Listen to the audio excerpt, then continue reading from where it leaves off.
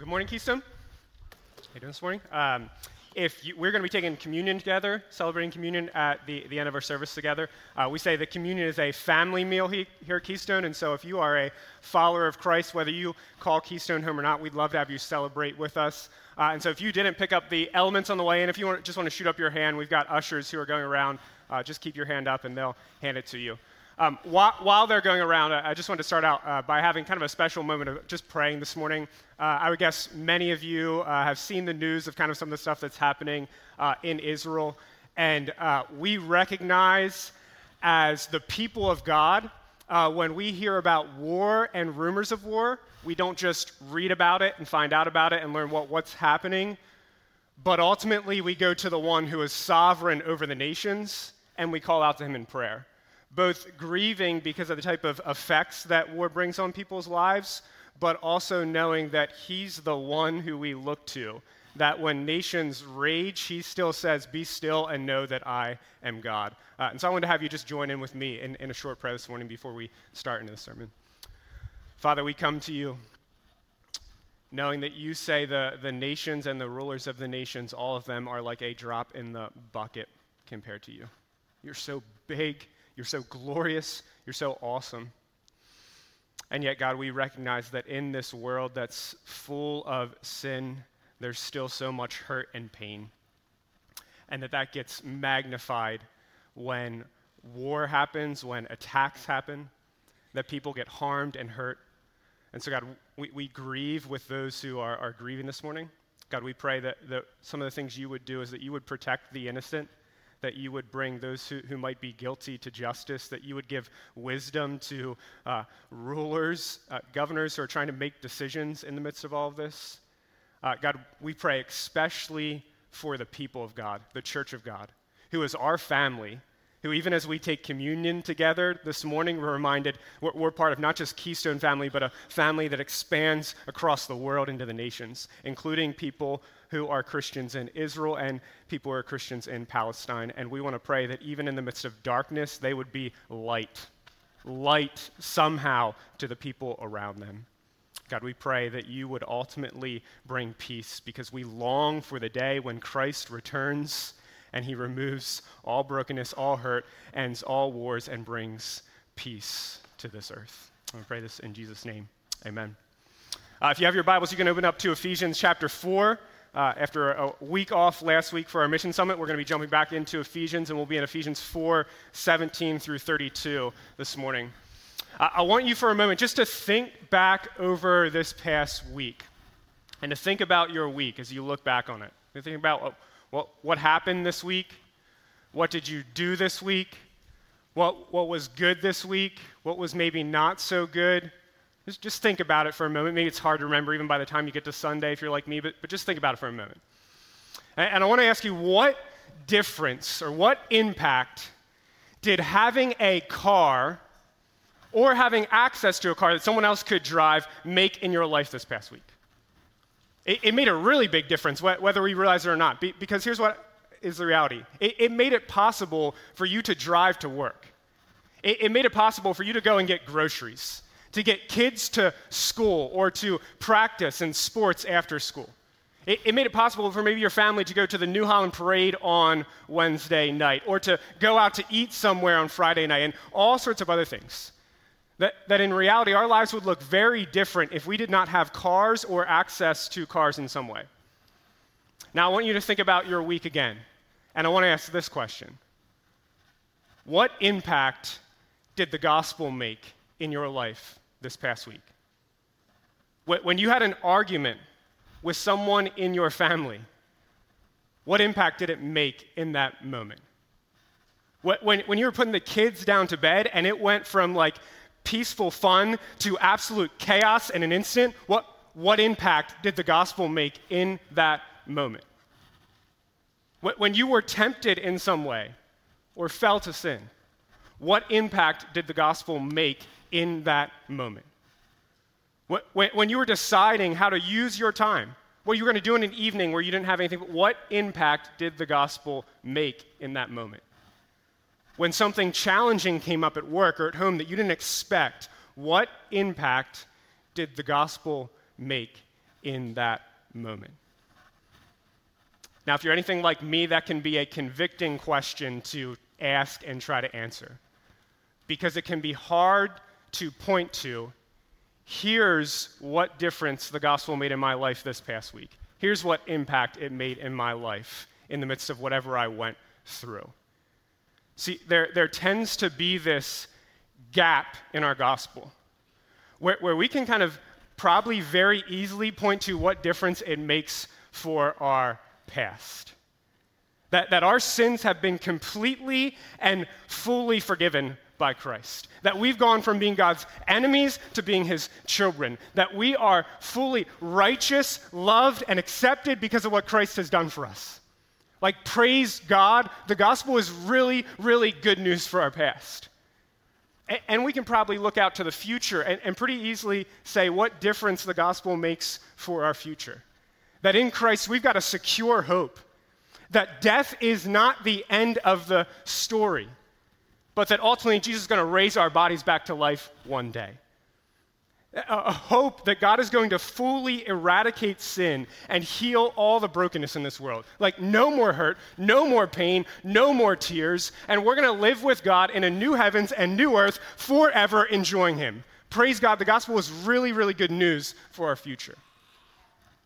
But the gospel is also really good news for our present. And yet when we ask, what does the gospel mean for right now? What difference does it make for my life today, this afternoon, tomorrow? What impact should it have? We can struggle to give an answer, I think. Do you see that gap? Do you feel that gap? Does that gap bother you? Part of what Paul is doing in this second part of Ephesians 4 through 6, is seeking to fill in the gap, to show us how the truths of what God has done for us in Christ are meant to impact our life right now in the day-to-day realities that we experience. He wants to help us overcome the gap in our gospel by pointing out how the gospel impacts life right now, in this moment. That's the big idea we have for this morning as we look at Ephesians 4, 17 through 32, that the gospel was meant to impact the way we live in the present. And so we're going to read these verses and then try to look at three different questions as we work through these verses. The first one is this: why is there a gap in our gospel? Why is there this gap so often? How does that gap get filled in our lives? And then why is the gospel good news for the present? And so would you pray with me before we read God's word together? Father, we want to hear from you this morning. We desperately need your voice, your words to shape our lives. And so, God, I pray that as I speak this morning, that whatever is from you would hit home, would encourage, would convict, would change, and whatever might just be simply from me would quickly be forgotten for good. God, please speak through your Holy Spirit. I pray this in Jesus' name. Amen. Now this I say, and testify in the Lord, that you must no longer walk as the Gentiles do, in the futility of their minds. They are darkened in their understanding, alienated from the life of God because of the ignorance that is in them, due to their hardness of heart. They have become callous and have given themselves up to sensuality, greedy to practice every kind of impurity. But that is not the way you learned Christ, assuming that you heard about him and were taught in him, as the truth is in Jesus. To put off your old self, which belongs to your former manner of life and is corrupt through deceitful desires, and to be renewed in the spirit of your minds, and to put on the new self, created after the likeness of God in true righteousness and holiness. Therefore, having put away falsehood, let each one of you speak the truth to his neighbor, for we are members one of another. Be angry and do not sin. Do not let the sun go down on your anger, and give no opportunity to the devil. Let the thief no longer steal, but rather let him labor, doing honest work with his own hands, so that he may have something to share with anyone in need. Let no corrupting talk come out of your mouths, but only such as is good for building up, as fits the occasion, that it may give grace to those who hear. And do not grieve the Holy Spirit of God, by whom you were sealed for the day of redemption. Let all bitterness and wrath and anger and clamor and slander be put away from you, along with all malice. Be kind to one another, tender-hearted, forgiving one another, as God in Christ forgave you. The first question we asked this morning is simply this: why does this gap in our gospel exist? Why does the gospel maybe sometimes or maybe even often make no difference in our present? And as we look at verses 17 through 24, I want to suggest 4 reasons why that is. Ultimately, that we forget the truth of the gospel. That's kind of the heading of this. But then 4 things we might forget that cause this gap to exist in our lives. First, that we forget we are new creations in Christ. In verse 17, Paul gives a pretty straightforward command where he says this: you must no longer walk or live as Gentiles do. He's using the word Gentile there not to describe their ethnicity as he did back in Ephesians 2, but he's using that word to describe what life was like apart from Christ, who they were apart from Christ, who we are apart from Christ. And he's saying, your life, my life, should look different as a result of the gospel. How we think about God, how we feel about God, and how we live, that it should look different. Now I want to ask, what is the reality that command is rooted in? Paul's saying you should live differently. You should walk differently. What's the reality that command is rooted in? That in Christ, we are new creations, different people who really are able to live differently because of what God's done in us. It would make no sense for me to go up to a 9-month-old infant and say to that infant, get up and walk. Why? Because infants don't know how to walk. They only know how to crawl. But it would make complete sense for me to go up to a grown man who is crawling around on all 4s and say, get up and walk. Because grown men ultimately know how to walk. It makes no sense for Paul to tell these Ephesians and us, don't live like Gentiles anymore, unless we are no longer the people we once were. Unless God has really made us something new in Christ. This is part of the miracle that happened at our conversion. That if you put your faith in Christ, you repent of your sin, put your faith in Christ, in that moment, God didn't just wipe away all your past sins and make you righteous in Christ. He didn't just promise you a home with him forever one day. In that moment, he made you brand spanking new. Like a new creation. This is part of what Paul hits on in 2 Corinthians 5:17 as well. He says, therefore, if anyone is in Christ, he is a new creation. The old has passed away. Behold, the new has come. Well, what does that mean to be a new creation in Christ? We know in part it means that we've been given a new mind that thinks about God differently and thinks about how now we can live to please him, albeit we do that very imperfectly.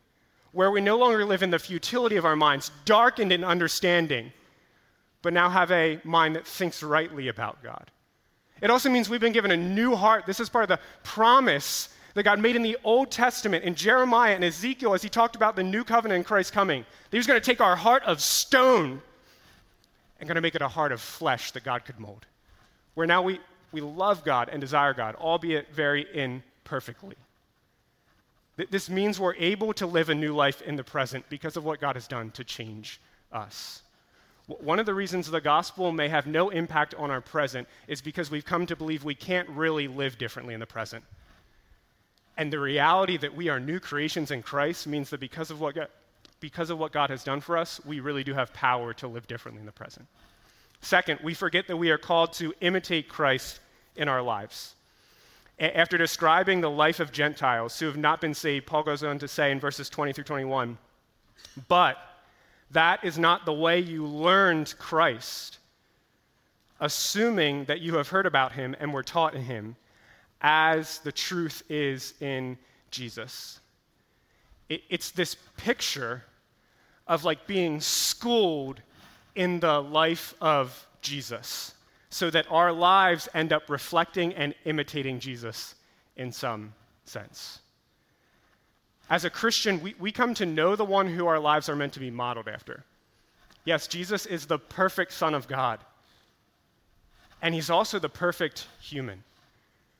Like when we look at Christ, we see the blueprint for what God has meant humanity always to be, what it looks like to truly flourish and live as a human as God meant us to be. And so the more we come to know Jesus in and through the pages of Scripture, the more we're both meant to be awed by him and then seek to imitate him with our lives. And those things go hand in hand. Like the more awed and amazed we are by Christ, how he spoke, what he taught, how he lived, what he did, the more we'll long for our lives to imitate him in some small way. Think for a moment even how you see this reality play out in the lives of children. Who do children pretend to be like? Like firemen, like policemen, like princesses, like superheroes. Why? Because that's who they're in awe of. They're amazed by these people. And so then they put on the kind of pretend clothes and they imitate those people in their lives. I've seen this reality play out even in my own son's life, where when we go to Dutch Wonderland, he loves to watch the diving shows that are there. Right? He's just transfixed by these divers who are jumping from like 2 stories up, doing flips down into the water. He's in all of them. And then do you know what happens when we get back home? He does diving shows. He does diving shows where he seeks to, in his own way, imitate what those divers were doing in that show. Because who we are in all of is who we will seek to imitate in our lives. This is the reality that's meant to be played out daily in the Christian life. That the more we stand in awe of and amazed by Christ, the more then we desire for our lives to imitate his. And if our lives don't look any different in the present, often it's because we've both forgotten how amazing Christ is and forgotten that our lives are meant to conform to his. Third, we might forget that this new life we're called to live in Christ is actually a better way of life. We forget we're called to a better way of life in Christ. To imitate Christ and his life is better than just living for myself and whatever I want. Paul uses this image of what living a new life in the present looks like in verses 22 through 24. Look there. What's the image that he's using? He's using this image of put off and put on, comparing it to like taking off old clothes and putting on new clothes. Right? It's this image of putting off old sinful ways of thinking, feeling, and living, and putting on Christ and Christ-like ways of thinking and feeling and living. And I think this imagery here is helpful for 2 reasons, probably more than 2, but I think of 2 when I hear of this put off, put on like clothing. First, it's helpful because it reminds us that seeking to live for Christ is a daily battle or daily endeavor. How often do you have to change clothes? Your answer should be to that every single day. Hopefully that's what your answer is, right? You got to put off old clothes, put on new clothes. And so in some ways, Paul is reminding us every single day we're meant to put off sin as we repent of it and fight against it, and to put on Christ as we trust him and seek to obey him. It would be really nice if that was just kind of a one-time thing, right? It would be really, really nice if there was just once in my life that I had to put off pride and put on humility. Right? It's just a one-time thing. Done. Perfect. I'm humble now. Man, that'd be really nice. It'd be really nice if it was just once that we had to put off lust or self-centeredness and put on love. Or put off envy and put on compassion, or whatever else you want to fill in there. But those things are daily battles. That in the same way, every morning I wake up and I have to decide what clothes am I going to wear today. Every morning you and I have to wake up and decide again, am I going to live for myself today? Or am I going to live for Christ today? Am I going to seek to fight back against sin or indulge it? Am I going to seek to trust in Christ and obey him? Or am I just going to live with whatever desires I have and live for myself today? Second, I think this imagery is really helpful because it reminds us that to live for Christ is better than living for myself and indulging in sin. Do you notice the new versus old contrast in that verse? Just think about that for a moment. New versus old. Paul's reminding us, even in that image, that the life we're now called to live in Christ is better than the life we once lived apart from him. I recently bought a new backpack because my old one was kind of falling apart. And so a couple weeks ago, we took a flight and went somewhere, my wife and I had to choose, well, which backpack am I going to wear? Right? Go to the closet, and I've got my old tattered backpack that is hanging on by about one thread, and I've got my brand new backpack. Well, which one won out and did I wear? The brand new one. Why? Because it's better. It's better. And that's part of what Paul is getting at in this image. The life we're called to live in Christ, it's better. It's better than indulging in sin and simply following after our own desires. And we need to hear that because over and over and over again, we hear a message from the world that is different, that says it's better if you just live for yourself. And Paul's saying, no, it's not. It's better to live for Christ. This is the new life. Get rid of that old, tattered life. Fourth, we forget God is working to renew us. In verse 23, we see the connection between putting off the old self and putting on the new self is to be renewed in the spirit of our minds. It's as we remember and believe the truth that we are renewed. Believing the truth that we're new creations. Believing the truth that we're called to imitate Christ. Believing the truth that the way life Jesus calls us to is better. But the verb to be renewed there is actually passive and should be something more like being renewed. And I think, okay, why does that matter, Kyle? Why would you point out grammar? Well, let me put it this way. Imagine for a moment that I told you our kitchen is being redone. You might respond to that and ask me, well, Kyle, who's redoing the kitchen? To which I would respond, the person that I hired, because I'm not skilled enough, capable enough, or powerful enough to be able to redo our kitchen. And so when we read, we are being renewed in the spirit of our minds, we should ask, who's doing the renewing? Who's doing that? Who's accomplishing that? Who's bringing that about?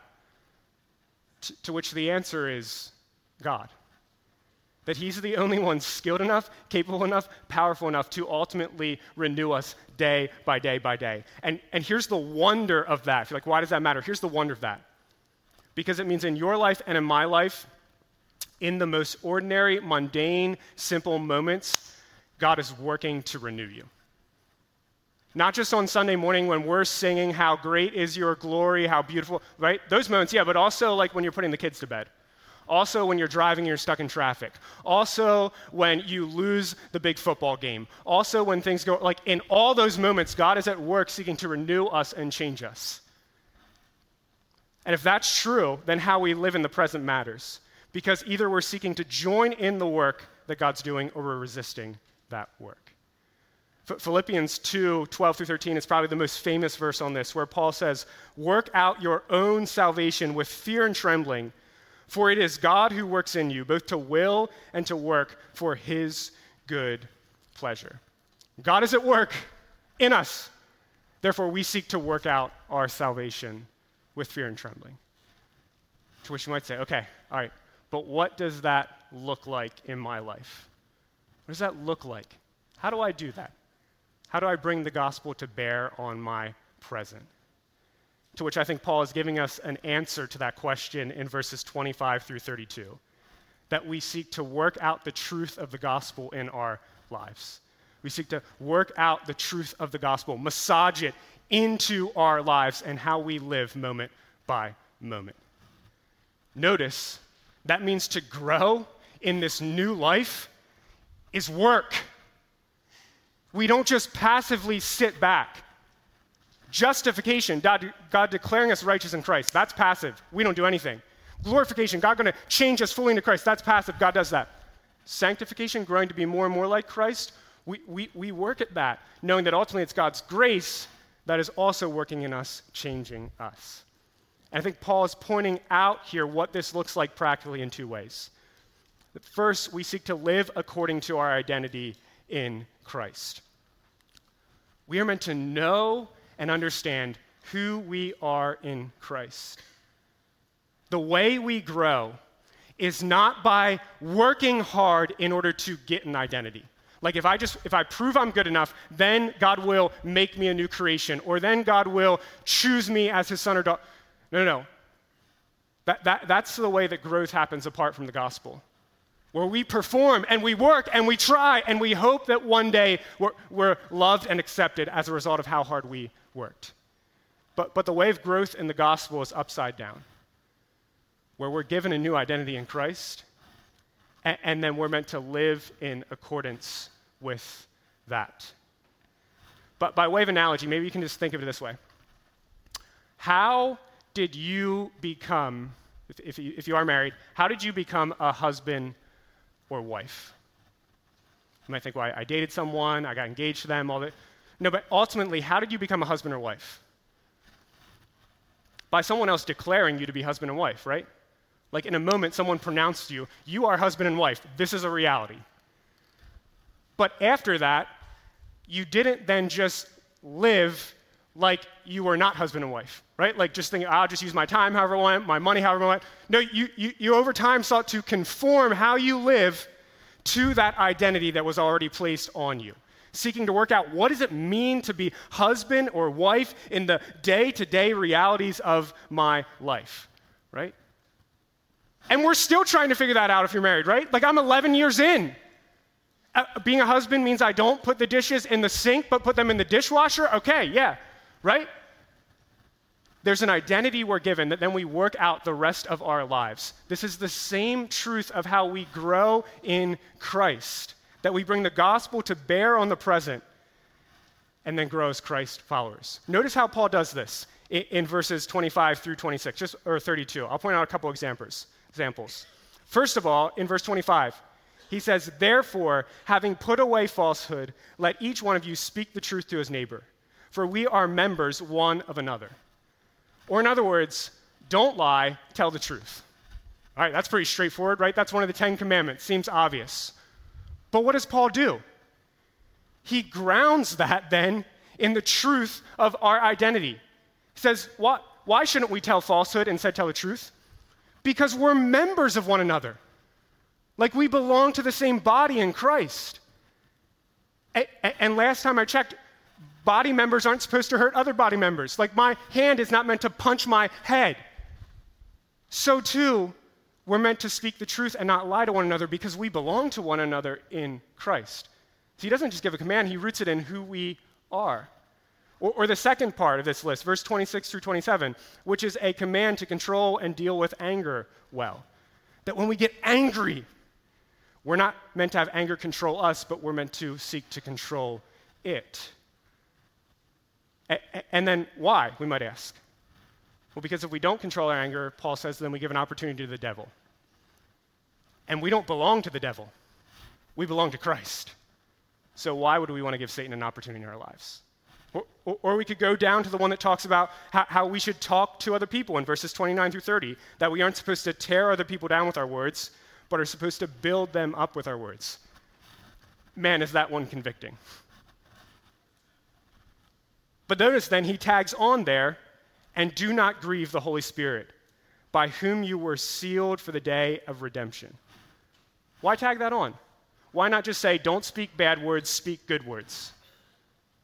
Because Paul is reminding us that everyone who's in Christ has the Holy Spirit in us. And the Holy Spirit is ultimately seeking to build us up more and more into the image of Christ. And so if we're tearing people down, we're actually opposing the work of the Holy Spirit and grieving him. See how it's rooted in who we are. Rather than just saying, do this, don't do this, Paul is saying, this is who you are by God's grace. Now seek to live like that's true, day by day. Second, we can see we seek to work out the implications of the gospel in our lives. What does that mean? What does that mean? Work out the implications of the gospel in our lives. If the gospel is true, and we believe it is, right? Like we believe the gospel is true, if it's true, it has massive implications for our lives. And part of how we demonstrate we believe the truth of the gospel is by seeking to live out the truth of its implications. Maybe you can just think of it in this way. The fact that I own one of these, an iPhone, has massive implications for my life, right? Like, I don't walk around anymore carrying a Discman on me. I don't even own CDs anymore. Why? Well, because I've got Spotify on here. Why would I ever want one of those? I don't have a home phone in my house. Why? Because I can call people on this. In fact, I don't even call people because I can text people, and that's just easier. I don't own a digital camera anymore. Why? Because this phone can take 10 times better pictures than whatever digital camera I owned in high school. See, this thing has massive implications on how I live and how you live. If that's true of a phone, how much more should that be true of the gospel, if it's true? Right? Like, we believe God created us, and he doesn't need us or need anything from us. And we rebelled against him and wanted nothing to do with it. And instead of crushing us, he sent his son to die in our place, take on our punishment, so that we can be saved, live with him forever, and enjoy him forever. That's really, really, really good news, because without it, we're hopeless and done for. And yet it's good news that then should be worked out in how we live. This is, again, what Paul is doing in this list of put on, put off. In verse 28, he says, "Let the thief no longer steal, but rather let him labor, so that he may have something to share with anyone in need." What can cause a thief, or just a Lancaster County person who is stingy, to instead overflow with generosity?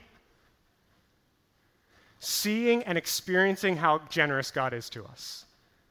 Experiencing that all we have belongs to him, that every good gift comes down from him, that he did not withhold what was most precious to him, his very own son, but freely gave him up for you and me, and that now he says he will supply every need of ours according to his riches in glory in Christ. God is ridiculously generous. And if that's true, then we should be generous as well. And if we're not generous, then it might call into question, have we really grasped the good news of the gospel? Have we really understood it? Or go to verse 31 through 32. Paul says, "Let all bitterness and wrath and anger and clamor and slander be put away from you, along with all malice. Be kind to one another, tender-hearted, forgiving one another, as God in Christ forgave you."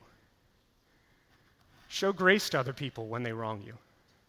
When they speak bad about you, don't slander them back. When they hurt you, don't hurt them back. Why? They wronged me. They hurt me. They criticized me. They were annoying to me. Why should I be kind and tenderhearted and forgive them? Because remember, Kyle, God in Christ forgave you. And his forgiveness covered over a mountain of your sins. Are you really going to stumble over the molehill of someone else's sin against you? See, the more we believe the gospel, the more it should impact our lives. We don't grow as Christians by believing the gospel once and then kind of moving on to other things. We grow as Christians by believing the gospel more, by growing deeper and deeper into it and having it shape and impact our lives. But then here's the reality. It's inevitable that as we seek to grow in Christ and bring the gospel to bear in the present, that we will fail and fall. That in fact, the more we seek to grow, the more we will probably see just how sinful we are. Like, I don't realize how prideful I am until I actually seek to put off pride and put on humility. And then all of a sudden I see pride stop popping up everywhere. It's like a sinister game of whack-a-mole. I hit it down in one area and it just pops up in 5 other areas, right? Like, even as we read through this list, if we're honest with ourselves and not just reading it, but letting it read us, our sin gets exposed. I mean, think about it. Think about verses 25 through 32. Do I always only ever tell the truth and never cover it up or just twist it a little bit so that I look better? Do I always see that all I have belongs to God and so seek to be generous with it? Not just my time, or not just my money, but also my time and everything that God has given to me? Do the only words I say build other people up? Like, does everyone leave my presence and say, man, Kyle's words were so gracious? Or how often do my words tear other people down and grieve the Holy Spirit? Do I never get bitter, never fester over wrongs done to me, never talk bad about people behind their backs, and instead all I do is act with kindness and grace and forgiveness? See, as we seek to grow, inevitably we will be tripped up by sin. And yet, as sin trips us up in the present and we fall, we ultimately fall back on grace. That's why the gospel is really, really, really, really good news for our present. Because when we fall back on grace. That when we fall to sin in the present, we remember our past is covered by Christ, including not just our distant past, but our immediate past and how I sinned this morning. That we remember, we fall back into the finished work of Jesus and remember it's what he's done for us that saves us. We remember that it's through his work that God's favor and love is secure. And that no amount of your sin or my sin can undo what Christ has already done for me. Man, that is really freeing because it means you and I are free to seek to grow in the present. And when we fall flat to sin, we know that God is there to grab us in his arms of grace and remind us of who we are because of Christ. And as we fall to sin in the present, we also look to our future in Christ.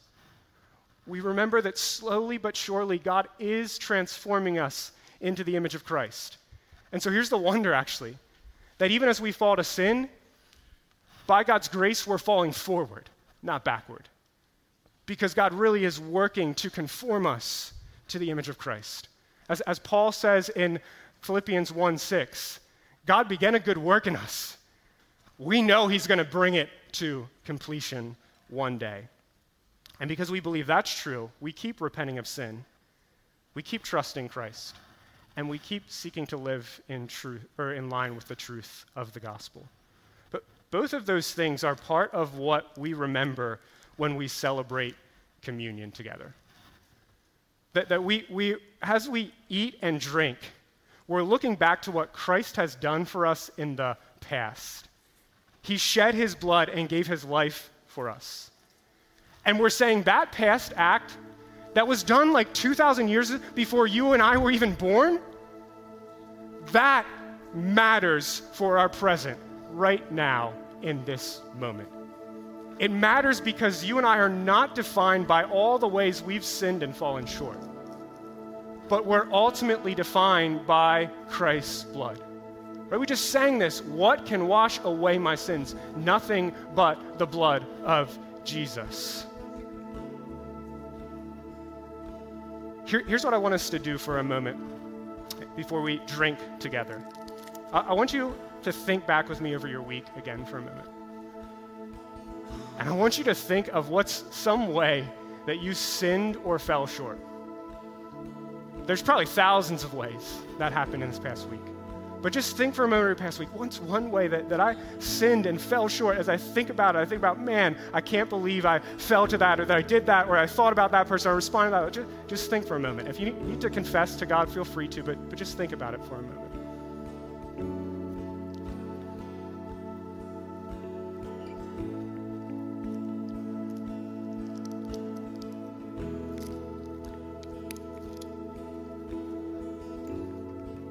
Now I want us to drink together. And remember, as we do, God does not see us according to those sins. None of them. But rather, he sees us according to the blood of Christ as forgiven and cleansed.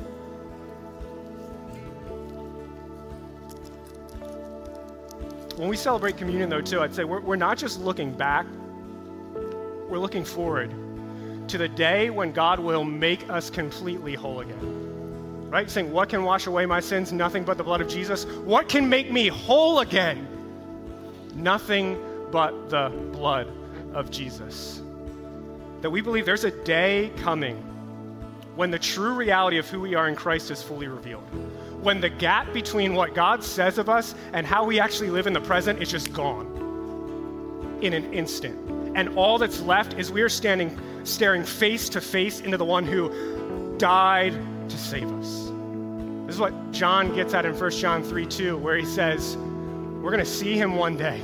And when we see him face to face, in that moment, we will be like him. That day is coming for us because his body was broken for us on the cross. And so I want you just to think for a moment, look out to that moment and think about what that's going to be like. To be completely whole, to have the gap removed, and to be fully like Christ.